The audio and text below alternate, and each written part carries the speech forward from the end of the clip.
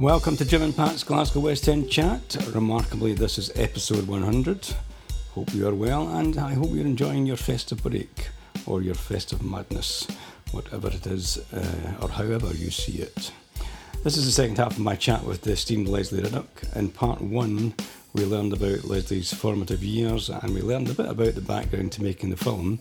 The film is called Denmark, The State of Happiness. And in this second part, Lesley tells us a bit more about the film itself. I can tell you it's a fabulous film. I've seen it a couple of times, so if you get a chance to see it in the cinema, grab a ticket and go along. You'll definitely enjoy it. Anyway, enough of me. Let's hear more from Lesley Riddoch.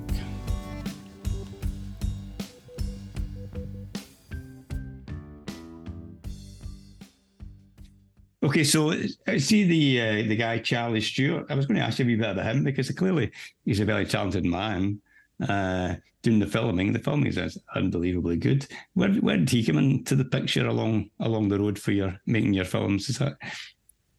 I'm trying to remember. It's like one of these ones where you've known people for a while. But actually, Charlie and I don't remember why we did this either, but we made a film about Dundee a while ago when basically I noticed, because I live up near Dundee went through renovations and took down a lot of the pretty ghastly old waterfront. So a lot of the overbridges and the horrible Tayside House and all that kind of thing. And at the point when that was happening, I kind of realised that actually, as soon as it had gone, nobody would remember what had been done.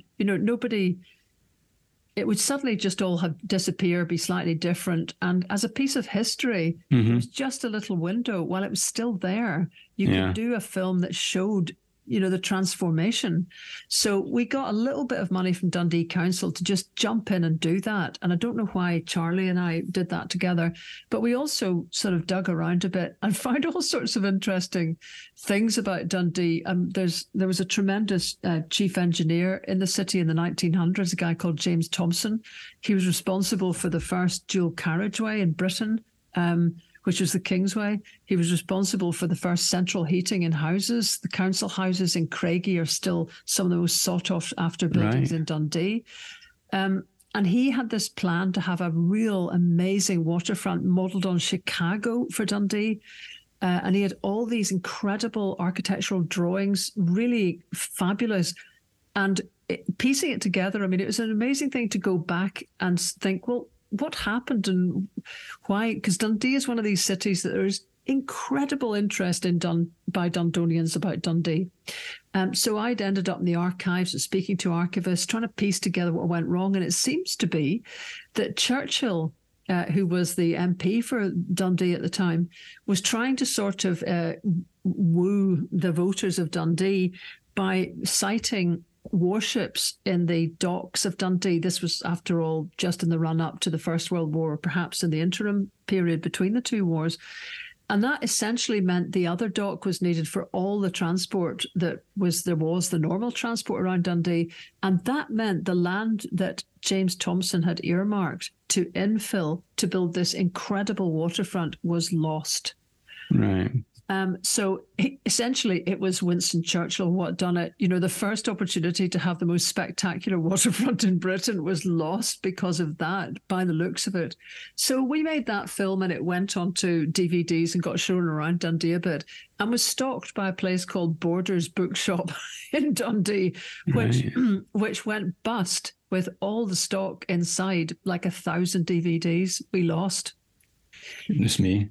Yes. So that's where that film went. So that was the first time Charlie and I met, and we've just kept in touch on and off over the years. Of course, when we did that way, way long ago, independence hadn't reared its head. So you may find this as well, that there's people that you've known for a long time in a professional capacity or whatever, and you don't know what they think about independence. So when you find out to your delight that actually they've quietly been massive independence supporters all their lives, it sort of throws you together again. Yeah, absolutely. So does he, obviously did this film, but does he have does he have a production unit, or what does he operate within? Is he a professional filmmaker with other people, or is it a freelance kind of guy, or what? He's got a little company, Right. but basically he's a freelance filmmaker director, and Right. he works with BBC, Channel 4, Channel 5 series, and so Right. on. So he's kind of he's a freelance in much the same way as I suppose I bop around being a freelance. And times are tough actually for filmmakers like Charlie in Scotland. Yeah. I can't remember any names because I've got terrible memory, but I know some people that say that to me who are in film. They make films. And this last wee while has been absolutely awful. Well, apparently there was a period after COVID where there was a lot of stuff commissioned very quickly because there'd been nothing. And then the money ran out. So it sort of, there was a drought. Then there was a Droughtlander, because Outlander has been a big source of work for people. And there was a break on that. There was the strike as well by of course, and writers, which kind of didn't help as well. And just general stuff. So, I mean, I know from Scottish Green, though, that now there's more money made in Scotland through feature films than for working for the BBC or for broadcasters, which is a change. And I mean, there's some epic stuff going on. So it may be that slowly there's a move for people to make more of their income from actual film work rather than trying to work for the Beeb.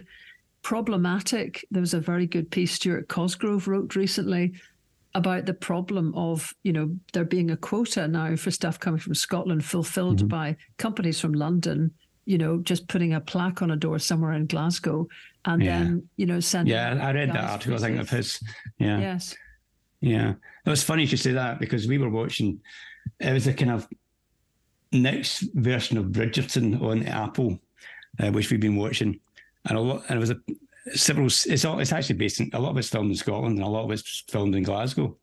And we were watching it and I said, that looks like the Glasgow University, the bit, what do you call that bit with the, the pillars and the lights and what's that called? Oh, yes, the underneathy bit. Yeah. It looks exactly like that. I'm in there all the time. And Pat said, that's it. So they filmed this whole bit in Glasgow University. And previous to that, we were just kind of watching that. That looks like Scotland. Oh, that wee bit there looks like such and such a street. And so I looked up on the internet and it was all filmed in Scotland, to a large extent. That post-Bridgerton, I don't know what it's called. It's something. It's a sort of the next Bridgerton type thing on Apple. But there's other things that you wouldn't, like Good Omens 2, for example, with David Tennant and Michael Sheen. That was all filmed in a studio in Scotland, all of it. Right. So it's mostly set in London, and they make a wee trip up to Edinburgh within it, which I thought was the Scottish bit. But the director is Scottish and insisted that the whole thing was filmed in Scotland. Right. So, people putting their foot down like that can make massive differences. And I mean, there's 2 or 3 big studios that have got going. So, you'd like to think that things are quietly turning around. Well, you'd hope so. I suppose to some extent, the people that do these things tend to all come from a particular narrow social background, unfortunately, just because there's still huge inequality of opportunity, and depending how you... Not in the case of Good Omens. I'm going to misremember his name. I want to say Douglas McRae, but I have a horrible feeling that's one of those bits is not right. And he comes from Skye, Douglas McKinnon. Right. So he comes from a croft on Skye. Right, okay. So don't chuck all this, No, well, I can chuck it if I have the statistics to back it up, of course, and I don't have them to hand, but quite a lot of the media do come from the same background. If we look up the stats, we'll find that that's the case. So it's not completely just prejudice, as it, there are some stats to back that kind of stuff up. Not necessarily the film world, but the sort of general journalism and TV world. But we're talking films, and it just as an industry, to get a vote of confidence from foreign filmmakers is quite an important thing to do, because lots of people will have seen Glasgow stand in for Moscow, Madrid, Cuba, everything like that. But once you get to the point where you can also have studios where you can, I wish I could remember which studio it was that has the set for Good Omens, But it was just set up for an entire year. Nothing moved. And it was an incredible build. If you look at Good Omens, the wee shop that the guy's in. And we haven't watched that. We need to watch that. Yeah. All of that is an interior. Mm-hmm. You really not believe it. So I know people quite like that. And they like seeing Superman being filmed on the streets and everything's snarling to a halt and famous people turning up in cafes and all that kind of thing. But also the indoor big studios, that's having that there as well is what seals the deal. Yeah. In my defence, which is not really defence, I do have a chip in my shoulder. So that's my defence on all these things when it comes to social class and opportunity. You're not chip on your shoulder, I'm the man.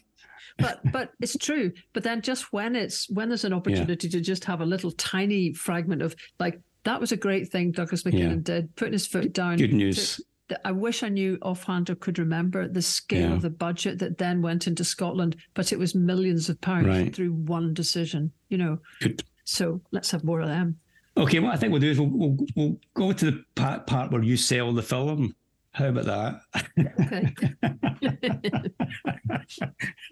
We've talked about how it was made. We've talked about your background, your illustrious background. Let's sell the film to the folk that might be listening to this podcast.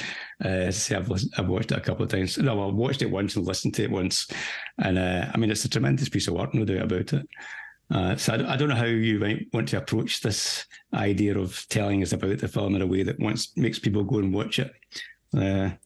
Because there's a stage where you also think, well, I mean, if you explain it well enough, nobody needs to go and watch it. Well, that's true. I did think about that. I thought, well, you don't want to go through the entire script. We've got a niece that will tell you things like that. She'll go at the pictures and Pat will say, what was the picture? And she'll tell you every scene. She'll take the same amount of time to tell you about it as the original film. Everything. So we don't want to go that extreme. We're a bit back from that. But I guess here's the thing. Denmark nearly ceased to exist as a country in 1864. Right. It used to own or run or manage nearly half of Northern Europe. It was, if you like, the England of the peace. Little Denmark, because of its control of the Skagerrak and Kattegat Straits, all the things you've watched, Vikings, all these other, they were Danes, right, in the bulk. So Denmark was a powerful country. It owned Estonia until about the 12th and 13th centuries. It owned or ran or managed Norway, Sweden, Finland, Iceland, and still owns essentially the Faroes and Greenland. Right. But it also, people will, if they've been watching their Last Kingdom, just to run through all the Viking-related stuff on TV, people will know that Danelaw also was 200 years of England from London to Chester being run by Danes from 1884. Right. So the point about this is these were kind of like guys who were used to running stuff, used to owning stuff, used to being in charge, used to being the little center of a big empire. And bit by bit, it all went south. So, all the other Nordic countries basically peeled off and became independent. The last big change for them was 1864 and people will now go, God, I remember this from history, Schleswig-Holstein. This was an area now in Germany, but of Danish speakers. And the belief then of sort of romantic nationalism was that the boundaries of countries should cohere with the limits of language. So the Danish nobility decided they were going to push the boat out. Although if they'd pushed a boat out, they would have probably been all right because their navy was a lot stronger than their army. And they basically took on a war against another guy that you don't need to have a PhD in history to go, ooh, that was such a good idea, Bismarck. Right. So they take on Bismarck, the head bummer of Prussia, and basically they're annihilated.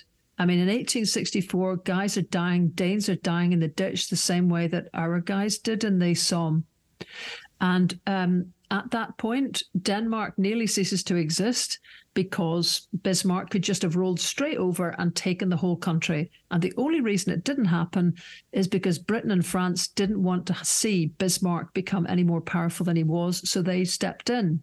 Right. So can you imagine that this is what Denmark went through as a country? It had gone from running everything. And when I was doing a PhD in Norway very recently, I was in the archives looking at huts in Norway in 1922.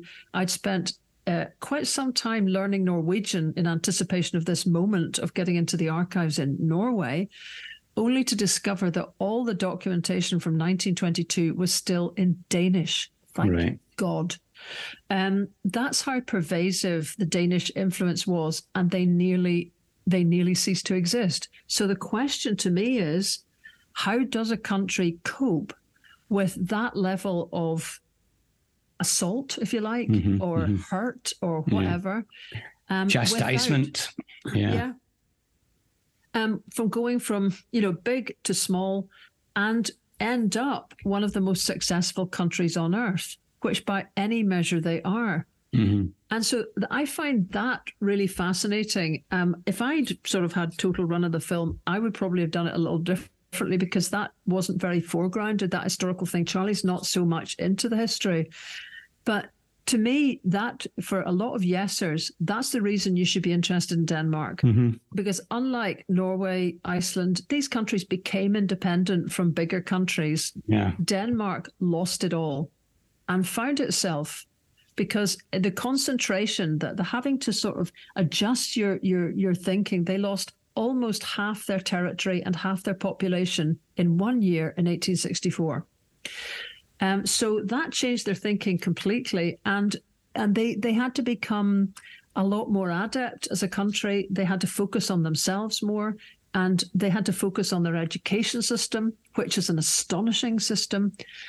So that's why it's worth looking at this, because there's another country that we kind of live in, but certainly our neighbours, who have lost an empire, who've lost status, who have got nostalgia for a kind of Great Britain of yore that basically doesn't exist anymore and cannot get over it, and are stuck in a sort of archaic time warp of constantly trying to go back and retrieve what they think they've lost and what they're due, and feel exceptional and have to be treated specially.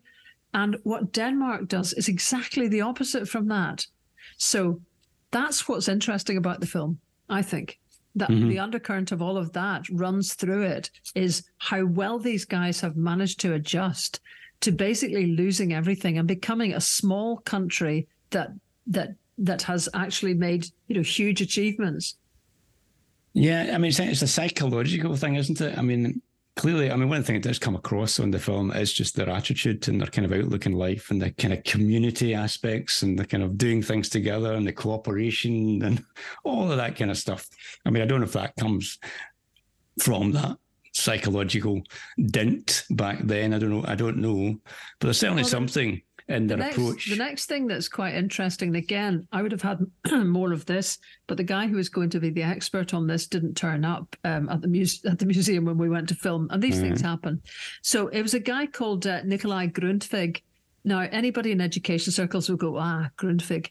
And this guy was very influential in the 1800s, leading up to the period of this big moment for Denmark nearly ceasing to exist, because he was essentially a minister, a philosopher, a bit of a politician, but his big belief was that education was not for just rote learning.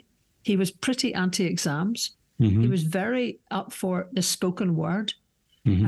He was really huge belief that people needed to be active citizens. So what you're educating people for was for them to be able to be vocal, essentially stand their ground, and be active citizens. He wanted them to be Enlightenment people, so that they would be interested in arts and philosophy, and all these things were taken seriously.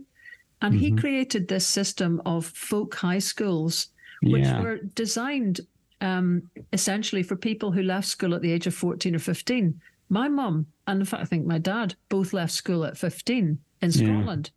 So this was common to lots of rural communities. Dad came from Banffshire, mum came from Caithness.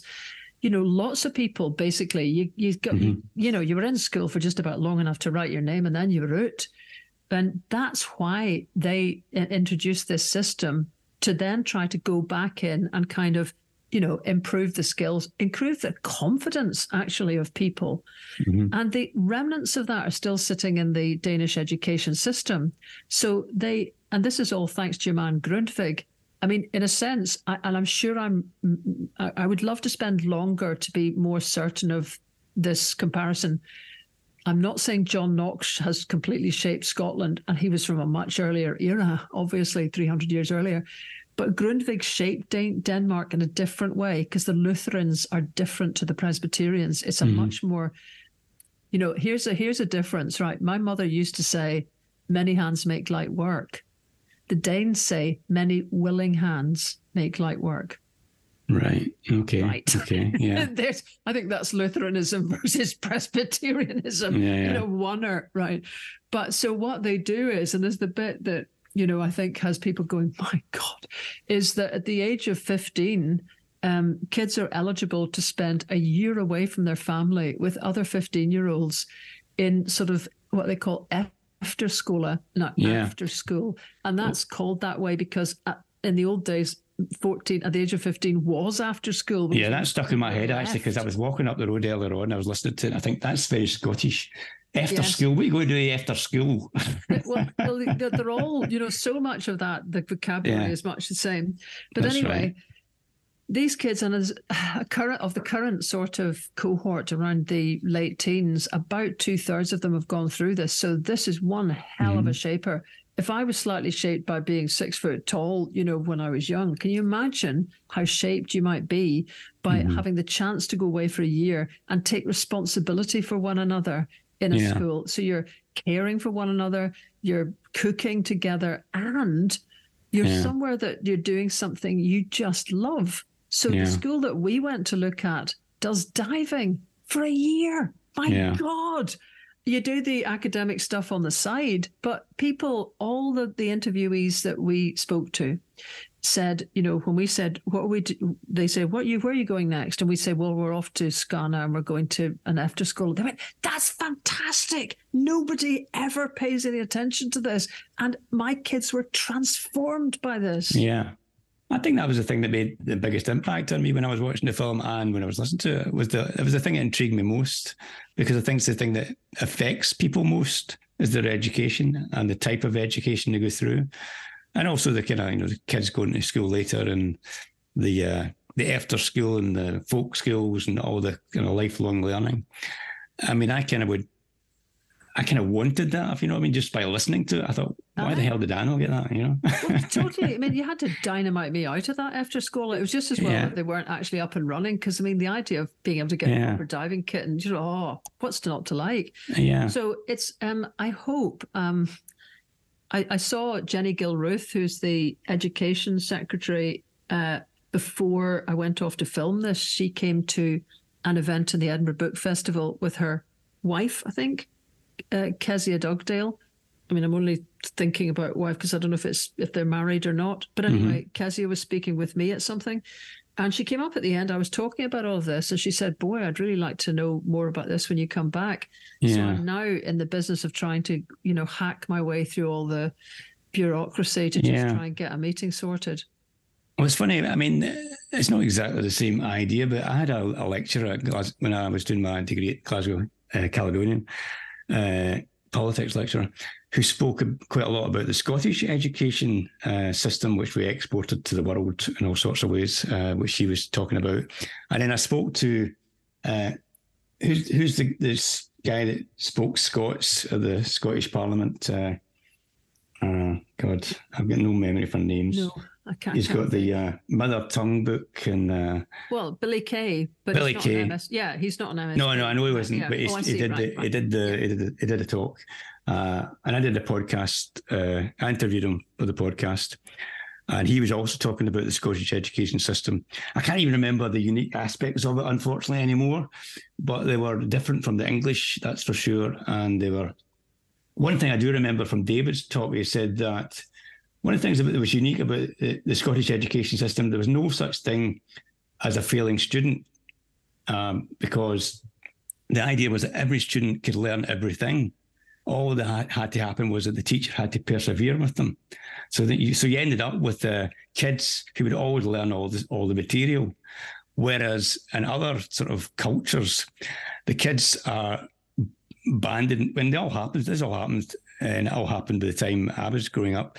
Kids get kind of put into bands according to what their aptitudes are, apparently, their intelligence, and then they get taught accordingly. He says that wasn't part of Scottish education. That was never part of Scottish education. The idea was that all the kids were as intelligent as every other kid, and they could all learn the material, and they just some would just take a bit longer. And that was one of the aspects that had been exported to places like Japan and China and all these other places, where they invented all sorts of other things because of this, and the effect that they had on kids was quite enormous. But that's all sort of died in some sense in Scotland, this whole idea of what Scottish education used to be. And Billy Kay was also talking about the same thing and exporting Scottish education to Canada and all this kind of stuff. He was quite enamoured by I think the thing is, once you spend a bit of time looking at other countries, like with the last 12 or 13 years of doing so much stuff with the Nordics, you start off thinking, oh, look, they do that and they do that. Gosh, look, they do the same thing there. And then you finally realise everybody is doing stuff. Like everybody puts their kids to school at 6 and 7, not 4 and 5. Everybody except the Netherlands and Britain. That's it. Well, the reason I mentioned it is simply because you mentioned that it's something that you might want to do more, on the whole education thing. Because I'm sure there's every country you say is. I guess what I'm trying to say is just that it's just not that difficult in the end. All the Nordic countries have a real system of keeping cohorts together. They have the countries that do best, Finland and Estonia, have smaller schools. That seems to be better for boys, particularly, strangely enough. They have a much greater emphasis on the spoken word. There's, it's there. It's there, and the evidence is all there to support quite a number of the changes that we're slowly pivoting around towards. Particularly that one about the school starting age. The only reason that we're on 4 and 5 is because Britain had the earliest industrial revolution of the world, and needed to put women to work in factories, and had to get the children away, so it put them into school at the age of 4. There's nothing academic that backs up 4 and 5, no research, and every other country has got 6 and 7. Well, the reason I know that is because you mentioned it in a previous podcast, and I remember it. But happily, the SNP conference last year passed a motion to move towards 6 and 7. So did the Greens. So the thing is, it's hard because at the moment the Scottish government's taking pelters on fucking everything, every which way. It's like you got to keep the show on the road, and at the same time modernise this thing. And in some respects, modernise back to what your traditional core was in a funny kind of way. Well, that's right. That's right. So, there's plenty there. It's not like we just have to sit and drink in everybody else's experience, but the intuitive approach that the Scots very often have, which is of sort of solidarity and not pecking orders and not endless judgment and stuff like that. We've got wobbly about that because, it feels like Pollyanna stuff in a big bruising kind of world, especially Britain, which is a competitive race to the bottom. And as much as you try and keep your brain out of it, you're basically drinking the Kool-Aid 24/7. Nicola Sturgeon even, there was very controversially brought in tests for 5-year-olds. There's lots of teachers think that was just wrong. So we've got to get, here's the Danes. They have schools. Some of these schools that they have are not able to do exams. So much do they want to take the pressure back off and let people explore themselves. My God, So that's the bit that it would be great to think that, it's not going to come out the other end anytime soon. But it would be great to think that the Scottish government or MSPs would actually think about this and actually watch the blasted film. Because what strikes me a lot of the time, having been in and spoken, if you are a politician, back to the beginning again, you do work your way up through the greasy polls and so on, and you are hodding the positions you hod. It's a 24/7 job, and you don't get to go around and see how the world works. Yeah. I remember being in to speak to Alex Salmond about his arc of prosperity just after he coined that phrase, just before 2008, the financial crash, when most of his arc of prosperity came tumbling down, Iceland and Ireland. And said to him, well, where did you get this idea from? And he said, well, I was looking at the kind of levers that these independent countries, Ireland, Iceland, Norway, have that Scotland doesn't because it's devolved. And so I took one from each country and kind of, and I said, really? Is it just what, without any respect to the wider society that it came from or anything like that? I said, have you ever visited them? He said, well, I've been to Ireland, obviously. I said, well, have you been to Iceland or Norway? And he said, well, no. And I said, for crying in a bucket, what are you doing? Yeah. Actually, I can remember all the minders looking at me in horror. How dare you speak to the new First Minister like that? Yeah. Alex, to his credit, sort of sat back, was highly amused and said, have you got time to just stay here a minute? So I stayed there for 4 hours while he went and had little meetings that he was due to have with people, and then came back and had, argument number 3, then came back, whatever. And I said to him, look, the thing is, if you're not able to spend time finding out how better societies work, that the British templates are in your brain because you've been in Westminster all your adult life, let some other people do it, but let us in. Mm-hmm. And the trouble with the Nicola Sturgeon period was nobody got in. Mm-hmm. So here we are now. And it's not like, this is not a thing of ego about me at all. This is just here are some sets of films about they're the best functioning societies on earth. Would you think somebody in the Scottish Parliament would want to be watching that to just frame up their minds a little bit? Because I can't spend more time that I don't have and energy that's really draining away, having to try to force people who are supposed to be interested in these comparators to just get it organised and get the film on. Well, you made the film, so you've done your bit. You'd like to think so. Yeah, they need to do their bit and look at and watch the film. And it's right that you should say it should be in a cinema. I mean, I watched the one, the father and daughter one, going through the 2014 referendum. I can't remember the name of the film, but the daughter filmed it, and the father's see ourselves. Jane which was absolutely brilliant. Yeah. Went to see that in the arts, what's it called, the cinema at the town. I can't remember the damn thing. Anyway, it was brilliant. Anyway, watched the film in the film theatre, and both the father and the daughter were there talking about the film after it. And I've heard her talking about the very difficult to get it seen anywhere else. And it's probably a similar thing to you. There's a combination of the practicalities of it, but also prejudice, because it's a film about independence. BBC won't take it because they see it as like a one side. It was not really. Her argument is it's not a supporting independence film. It's a film about the time. But they won't take it anyway. It's definitely a warts and all film, It is.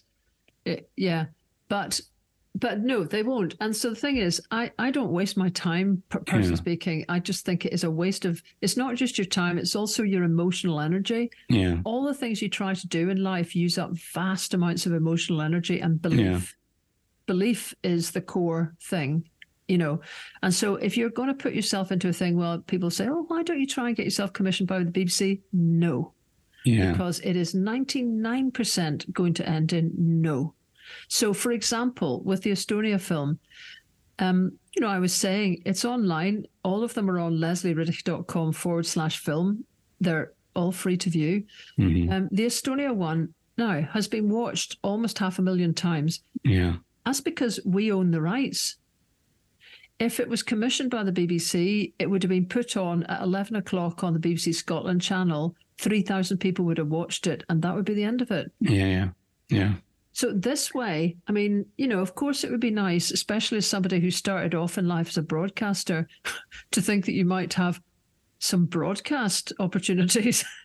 But, you can either get, and this is what I mean about getting attached to disappointment and attached to the negative side of it. Yeah. Because you can either look at it and think, why is this not on, whatever, or you can think to yourself, well, Dancer, actually, there's a lot of the parts of the world now understand the story of Estonia through the prism of some comparisons with Scotland. Yeah. Amazingly, and like for the purposes of what we're trying to do, that's actually okay.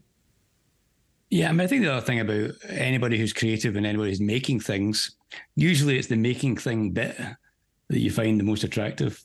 And so once you've made it, you want to start thinking about the next thing you're going to make, and you don't necessarily. I'm not like this actually. No? Right. Well, that's good. Charlie's like that. I'm like that. I think, unfortunately, as a filmmaker, he's used to handing over a product, and then because he does tend to work for broadcasters, somebody else does the rest of it. Yeah.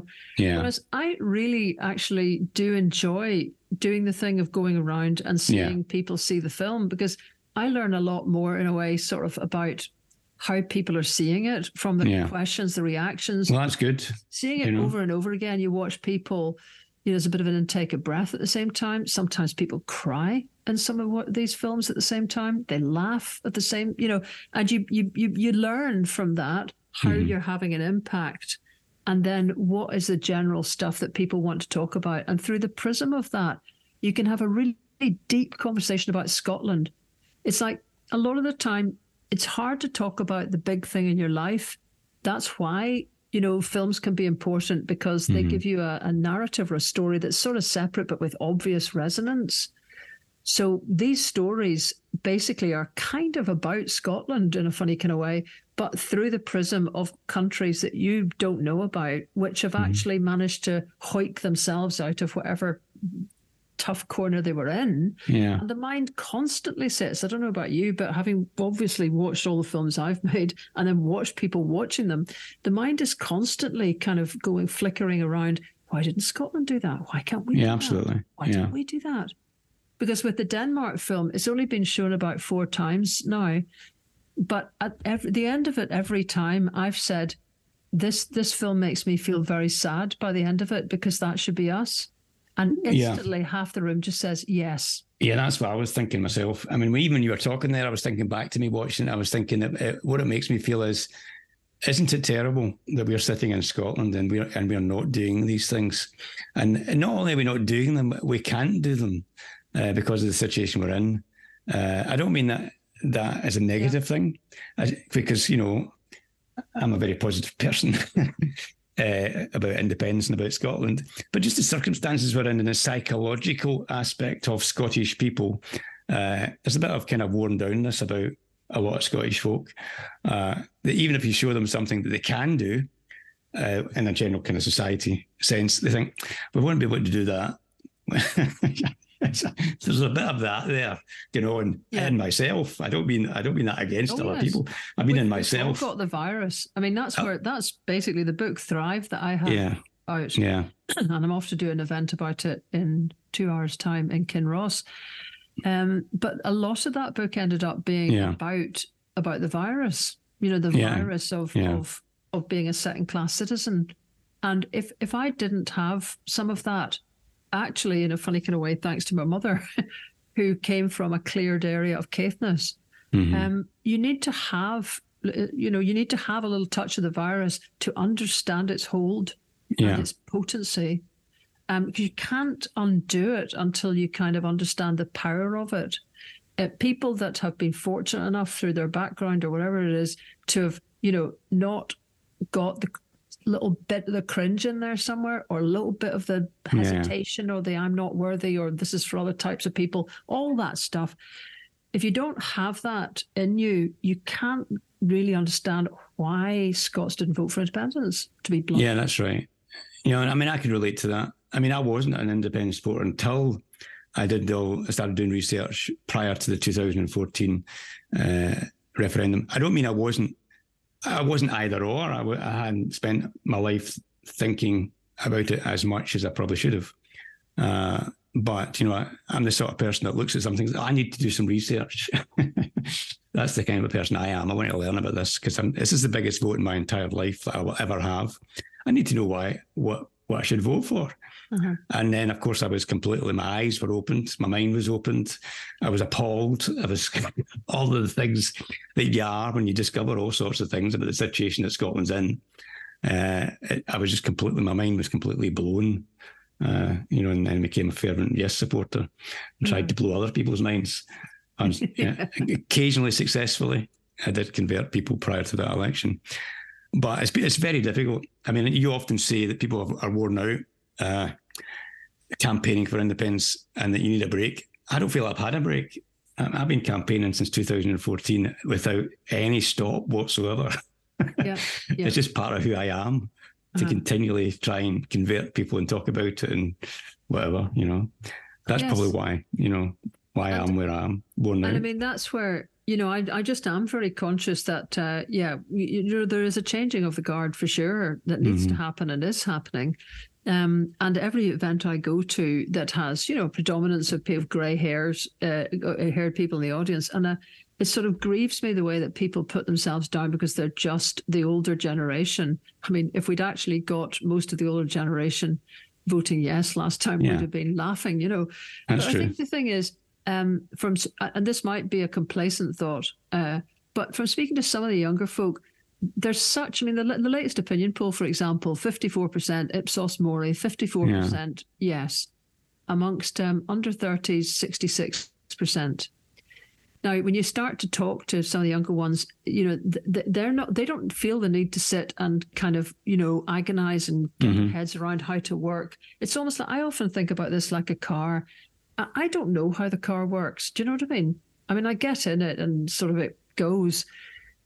But Scots have taken upon themselves to understand every aspect of the the economics, for example, what different model of currency should we have? This is well above most people's pay grades. Yeah. And that's not just that. What sort of education system should we have? What sort of this should we do? How can we model a border? Will we get into the EU? Is that the best destination anyway? It's extraordinary to think that the average Scot, not maybe the average Scot, but many Scots will actually be fairly up to speed with that. I did a thing last night with a brilliant group called Europe for Scotland, and they've launched a petition to get Scots to sign up, asking Europe to bear Scotland in mind in its enlargement planning. Right. Because it's thinking about that for Ukraine and Moldova, but we've got to keep going. And there's us, over here in the West, right? We could be your first folk, right? And we're already EU citizens. There's no problem with us, right? So this group, Europe for Scotland, has got a whole lot of sort of Scotophiles all over Europe who formed wee committees ready to lobby politicians on our behalf. And all we need to do is get off our backsides and sign the petition, essentially saying, would you please go and, we haven't got a voice in Europe. This is the first European elections next year where we will not have a Scottish voice. Yeah. So, that one is a very important thing to do. And these guys, the couple that are running that, who are a lovely young couple, Andrea Pissarro from Italy and Janina Jetta from Germany, they constantly remark on the kind of level of knowledge in Scotland about everything. It's kind of mind-blowing. Yeah. This is what we've had to do. And it's, in a way, it's too much. We shouldn't need to know this level of detail to be able to work our way through life. It basically fries your brains. Yeah. So I think the younger crew are looking at it and thinking, a bit like me in the car, they're just thinking independence works. That's fine. I don't need to hear a thing about economics and what currency or bloody blah. I'm just going to vote yes, actually. So I hope there's some of that there. Yeah, I think at the moment, because we aren't independent, we do need to be thinking about all these things. That's the problem. I feel as if I have an obligation to be thinking about all these things in my entire life, particularly the economic stuff, because people just don't understand it, Yes, if you feel yourself in any position where you're kind of trying to encourage people or act as an interlocutor or a coach or a teacher or translator of jargon, then for sure. But the average person you're right. have to be walking around with this level of detail. They don't. And they won't. That freaks people out. Yeah. So, I'm just wary that we don't put too high barriers in. And that's why, coming back to the films, these are relatively easy things to watch that let your mind just circle around a system in a country that works and thinking, yes, right, And it's strange because by the end of it, the first thing I'll say is that film makes me sad. And by the end of the discussion we've had, people are leaping out of the room. And I keep saying to them, what is up with Scots? We are weird in that you can come in, see the country we should have been able to be, realise that we've got quite a long way to go, and end up being completely energised and going bouncing out of the room again. Yeah. Go figure, you know? No, I mean, the film is a great film. As I said, it's a fabulous achievement and well done. You should be proud of it. And I feel proud of you for doing it. It is amazing that anybody can achieve that with such a small kind of amount of resources and team. It's beyond my comprehension, to be honest with you. I mean, I'm always trying to do something, make something, and I find it really difficult.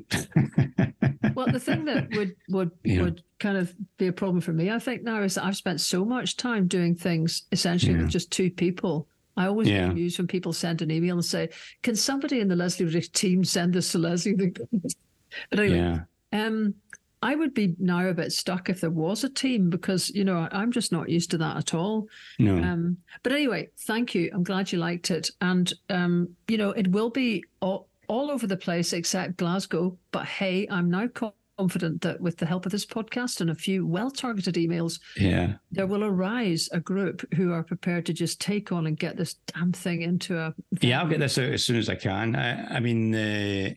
But around the rest of Scotland, you know, it's all, you know, there's screenings all over the place from about January the 12th through to March.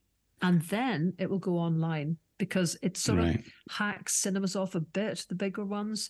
If you've basically got something online already. I don't think it works like that myself, actually. No, I don't think so, but they just seem to have that in their head, you know. They do, and you can't argue, you know, so... Yeah.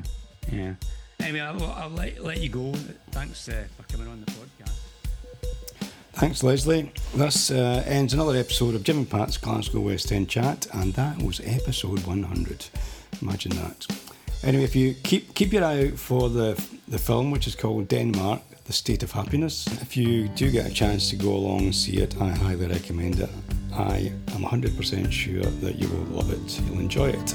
So anyway, I'll catch you again. Have a great, relaxing or mad festive period. Catch you the next time.